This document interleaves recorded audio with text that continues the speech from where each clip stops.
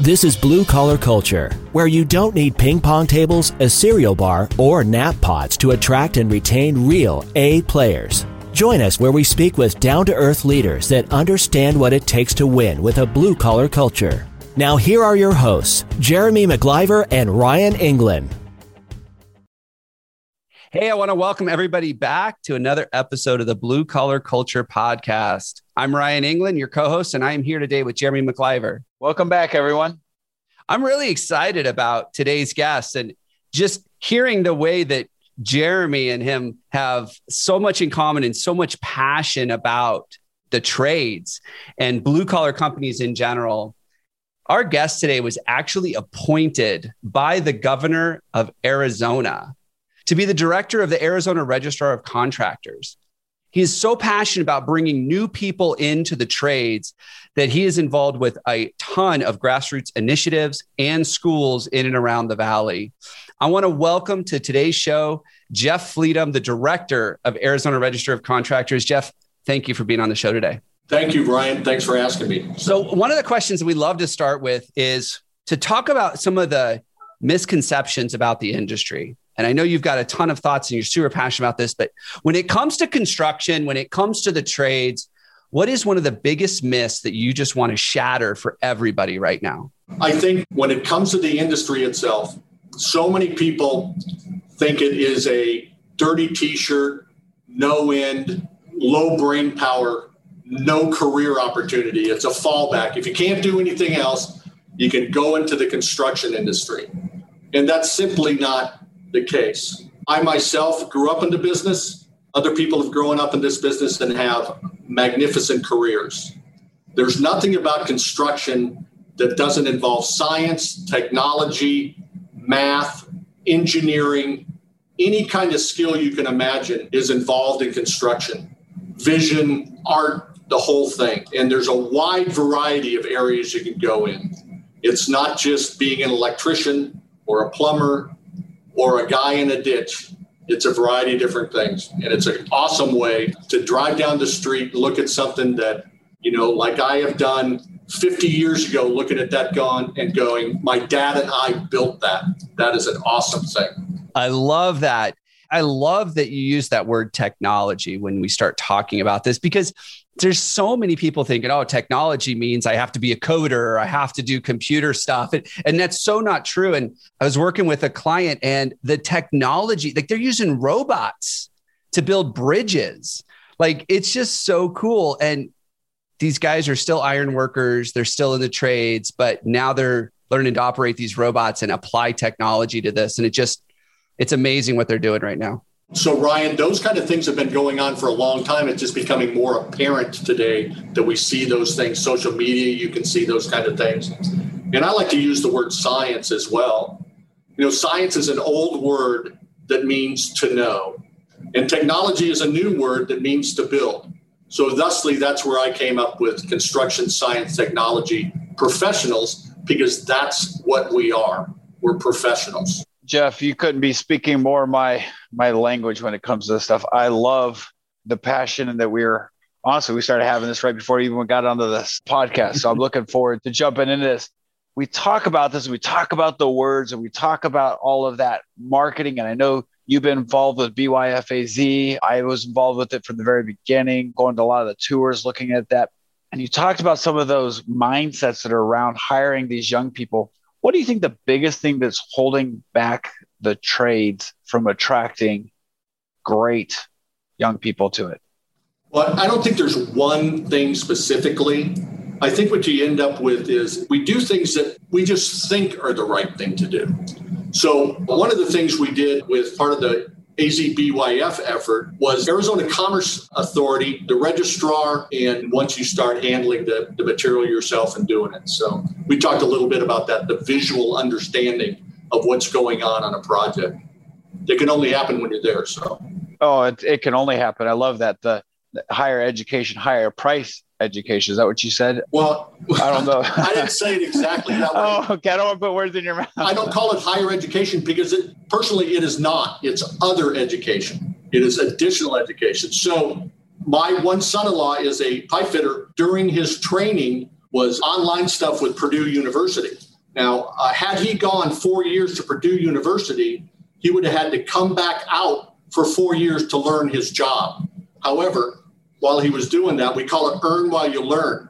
Whether it is a formal apprenticeship program or whether it's, like I mentioned to Jeremy earlier, my first jobs when I was a little kid, little, was pulling nails and straightening nails. But I also understood what nails do. It wasn't long after that I realized that I found that a 2x4, now if somebody's going to get me on my calculations here, a 2x4 on a bearing wall at 16 inch on center only holds 1/55th of its total load capacity. Now, why would I need to know that? Or what's the difference between a standard size footing and a monolithic pour footing? Why is one wider? Why is one deeper? All of those things. It's all science. It's all technology. And those are things you learn while you're there. So am I going crazy, Jeremy? Am I doing okay? You're doing fine because we're so passionate. Like I didn't share my story. I was a straight A student in high school, graduated as a junior with a 4.14 GPA and decided not to go to college. My teachers pulled me aside, gave me the most dearest and sincere pouring out of I was going to be a failure at life because I was choosing the trades. I was making over 100,000 by 23. I don't think that's a bad wage. But my passion was in the trades. My skill sets were there, understanding how all that stuff worked. I enjoyed being around that stuff. And I just knew that the other education, as you called it, was just not what it was going to be the right one for me. I feel like you and I are almost preaching to the choir here about it, but so much of this marketing around this has been, hey, you got to do this to be successful, which you don't. You and I both know that. We've had plenty of people there. I would like to take this into the business world here a little bit and just ask you, so you've seen this, you and I are 100% aligned that we should be getting more people into the trades. What are some things that you've seen businesses do that you're like, that is spectacular to really attract the right people in, to help get the youth in? I know you serve on, is it EVIT board there? Yeah, a couple different places. I'm on the school board at East Valley Institute of Technology. I'm on an advisory council out at Strela, out at WestMech, on several different boards or committees like that. Workforce Arizona. What are some things that you might have seen that you thought, that is fantastic? Like, that's a great way to message the youth, attract them. So maybe some good stories there. Yes, I think there's a variety of different things that I've seen that really seem to create some excitement. One of the things that's really kind of fun is what we did at one of the construction career days. I'm not sure if you're familiar with this. A few years ago, I've been involved with that before I was with the Register of Contractors, with the Arizona building officials. The first year we were there, we showed hourly wages. And some of the kids looked at that. And so we started thinking about that. We started going, wait a second, let's talk about not how much you're going to make today for an hour. Let's talk about your career and what that means and where you can go. And so we put together storyboards of here's where you start and here's how much you make per year. That's really more impressive. When you tell somebody $20 an hour, they go, oh, well. But when you tell somebody $42,000 a year to a young person that's 18, 19 years old stepping into this stuff, that's a little more impressive. But then you also explain to them, if one of the things, Jeremy, you know this and I know this, is if you just show up, you're ahead of 50% of your competition. Just show up. Show up when you're supposed to. Be there at 8. If you're supposed to start at 7 o'clock, don't be there at 7:15. Be there at 7. So those were some of the things. And we started doing that. I think the Build Your Future website uses that. I think Skills USA, a variety of people are using this income, the total income and career path understanding. Everybody starts at the beginning, right? But so many of young people today, it's not their fault. They haven't been taught or told that you start at the beginning. You don't start in the middle. So we tell the true story. This is what you can do, and this is where you can go. This is where you can go. Think of this. Think of what it would be. You're in 6th grade, 7th grade. You think this is kind of cool. You see this video by Arizona Build Your Future. It shows kids doing this stuff, and then it shows a guy on the job site with the hand control controlling a drone or controlling some crane device, and you see that. Then you find out, wait a second, I've got some of these skills already. Where do I go from there?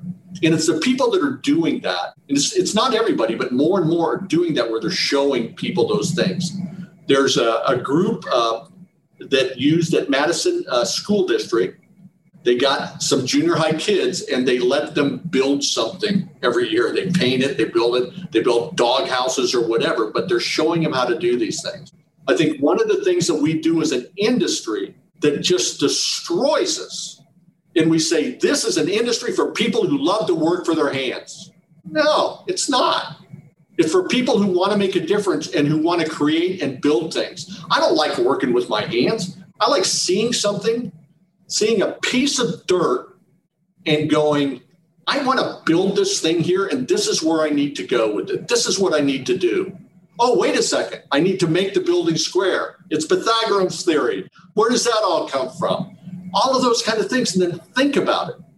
So, excuse me, I digress probably. I just go ramble. I got a question about that line of thinking. So when I'm working with clients, my focus is entirely on helping them solve the number one issue of every construction, every manufacturing company, every home service contractor in the country. And it's finding good people. Like, that's my entire focus. And you said something that I thought was really interesting. You started talking about, we've got to let these kids know. And we're talking about the kids today, right? We're not talking about borrowing a seasoned guy from someone else. We're talking about getting new people into the trades. And you started talking about the money and how there's some really good money these kids can learn. I love how they can earn while they learn. They can get all this experience and have no debt. Like, there's a lot of benefits there. But then you shifted gears and you started talking about this sense of purpose. I don't build my hands. I build something. I drive by it and I go, my dad and I built that 50 years ago and it's still there today. Like, they're excited about what they've built. And I find that for most companies, they struggle with this. They want to pay an extra dollar, because that's the only way they think they can get people to come to the trades. But then on the other side, they're like, no, you need to think about this long term. Like, think about getting to build the infrastructure of America. And there's this huge sense of purpose. And I find that those two things conflict each other. So we can either drive money or we can drive purpose. Like, how do we reconcile that? How do we get people to really dig deep into that? It's a multifaceted problem. So you can't just attack one side. You have to understand what you're looking at. And to be quite honest with you, some small businesses they're small enough and they're busy enough, they don't have time. But it's almost like you don't have time not to do it. Yeah. If you can't get guys, you got to put the time in or you're not going to grow your business. We have to remember this is private industry. But another thing also is this shortage of workforce, of construction workforce, it's not new. It's just bigger. In the early 70s, my father and I, we couldn't find anybody to work for us. Yeah. And then all of a sudden, everybody was out of work. And then there was nobody, you're either like danged if you do, danged if you don't. You're either too many people or not enough people. So what's the solution then? I mean, we talk about this. We've got the Workforce Initiative here in Arizona with the Greater Phoenix Chamber. We've got Build Your Future coming into Arizona. We're going into the schools. We still got a shortage. I mean, people have been talking about going into the schools and getting the next generation into the trades for decades. And we're still here. So what do we really got to do? Yeah, I got you, Ryan. I got you. They're talking about something's not doing anything. Just talking about it. Sure. You have to take an action. So here's what happens. And I might get muted by some of my team here. Firstly, Ryan, government ain't going to fix it. It's not going to fix it. So where the solution is at the very front of it, it's teaching. Look, teaching kids how to code is a great thing. But who's going to build the building that they're going to code in? A construction science technology professional. Going to a higher education place is good, but who's going to build this massive building that you're in? A construction science technology professional. Who is going to do these things? So we have to start, those of us in the industry have to start talking to young people early. But not everybody wants to do this. Not everybody ever is going to want to do this. If we have too many people in the workforce to do the work, then we're going to have the unemployment's going to be there, and then we're going to have a problem. Part of the thing about construction, I apologize, I'm starting to get a little circular here. So in construction, for instance, once we got into production of homes the way they're being, as one would think that would be the way it needs to go, because that makes sense. You get into production mindset, you do all these things. So you bifurcate crafts. So a carpenter isn't what a carpenter used to be. A carpenter used to build your house. You get the mason to build the walls. The carpenter probably finished the concrete, probably did the other stuff, hung the drywall, did all this stuff, and then he started bifurcating. Now we don't have carpenters framing houses. We have framers, okay? And then we have a guy that lays out the framing, and then we have the guy that all they do is pull the nail at the end of the nail gun. That's where the shortage is. And that is not a skilled position. That is Henry Ford's wrench. And so we've got a few different things. We need a bunch of people to pull the trigger on the nail gun, but we need to pay them enough to keep them there so they learn more and they fill the void in that leadership role. And then we talk to the young people. And so that's a challenge. That's why I say you have to start at the school boards. So one thing I'm hearing, Jeff, that you're saying, and I loved, you directed it to me and Ryan, and I want to just expand it to the entire audience listening here, is need to be active in the school boards. We need to be participating out there at the grassroots where this is coming up. So I'd love to challenge all of our audience to go out there and to participate. I am very active in it with running Arizona's Welding Advisory Board and leading the Skills USA state competition for welding and doing some of those things and being a part of these different advisory boards. And it's so imperative that these kids actually get to hear from real people that are having the real success. Because for none of us really probably listening to this podcast, it's not a big thing for us to believe that you can be hugely, wildly successful in the color space. So with that, I would love to just dive a little bit deeper into how the ROC is affecting it. You've got a ton of great contractors. You're attracting them, holding them to a higher standard. I believe that the entire industry is rising to a new level that, quite honestly, the world has not recognized yet. And you and I were having a little bit of discussion about the word blue collar. And to me, it's a point of pride. And I know internally we can say that, but the rest of the world hasn't quite seen that. And I know the ROC has some big stuff that they're doing. You're running one of the most well-known ones in the country. So tell us a little bit about how you're removing those barriers. Well, thanks for asking, Jeremy. Firstly, the way it works is I've got an amazing team, and you've met some of them, and they're just an example of the rest of the crew that are here. So like I told you earlier, I'm just overhead here. They're awesome. But one of my goals, I have a ton of experience in consumer products by mistake, by the way. In the mid-'70s, construction was bad. I took a part-time job that ended up 20 plus years in consumer products. But we learned a lot about customer service there. And so when I came to the Register of Contractors, my goal was to turn this into a customer service operation. And so our goal is to find reasons to license people and let people know that being a licensed contractor in the state of Arizona is a marvelous career. We have a kind of a theory here, a belief here, that we're going to find reasons to license people, not reasons not to license them. So we began on a task of taking a look at a variety of different things that were required to become a licensed person in the state of Arizona, from our application size to specific requirements about things. And we started looking at some of these things and finding out whether they really made a difference. Do we need to know this for you to determine whether or not you're a qualified contractor? And the answer to a lot of that stuff was no. The time frame for a small business person to get a license at one time was someplace in the 3 to 4 month range. And when you're trying to start a business, that's a long time. You're trying to start a business so you can start you can pay your bills and do those things. So we have, and I think Jim just brought this up to me. We were asking for financial statements. You're a new business. You're brand new. And determinations were being made that you didn't have a whole lot of money in the bank, so you couldn't get your license. You go, wait a second. I'm a new bit. Are you kidding me? So decisions were being made about how you, Jeremy, could start your business by someone who would never sign the front of a check.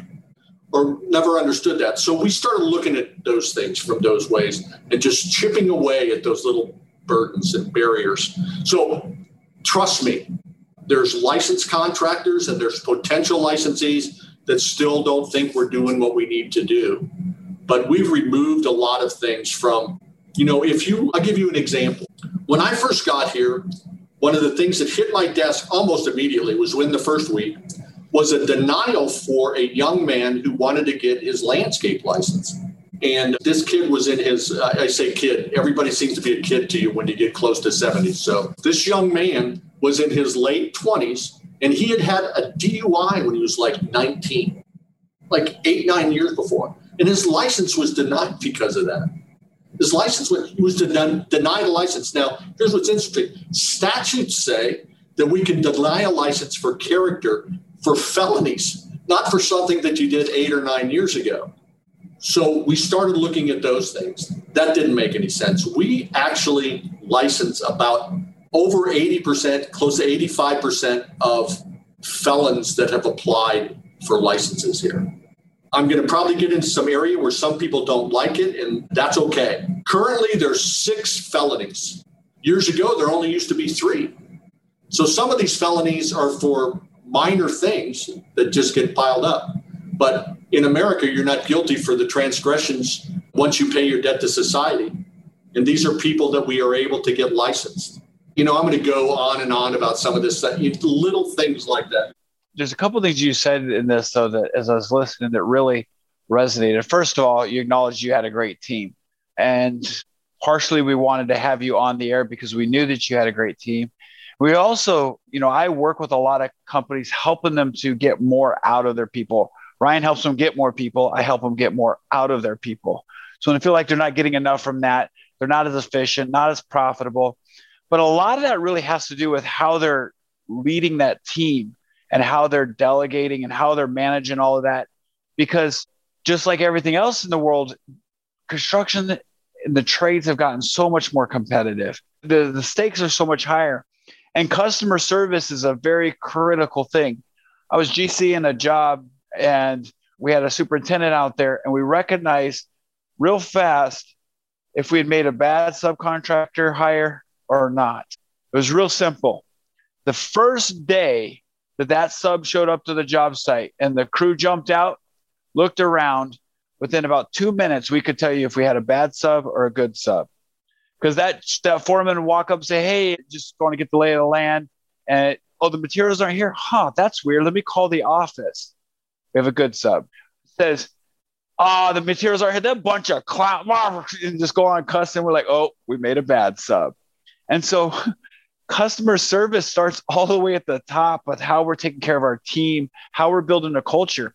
When we start building that momentum, I see it start attracting a lot of great people to that because great people want to work with great people. So one of the reasons I want to call out to the audience that we wanted to have you on is we noticed that our clients that were really knocking it out of the park took the ROC, took their licensing, took their certifications very seriously, along with everything else that they were doing in their business. And so it's really raised our respect for the ROC and what they're doing, because as we look to raise the blue collar world and raise that image of what it is, we realize that the ROC and what you've done, Jeff, to really put customer service into it, to build a great team that's supporting it, to find ways that enable successful entrepreneurs that have a very construction scientific mindset to enable them to actually go out and do something.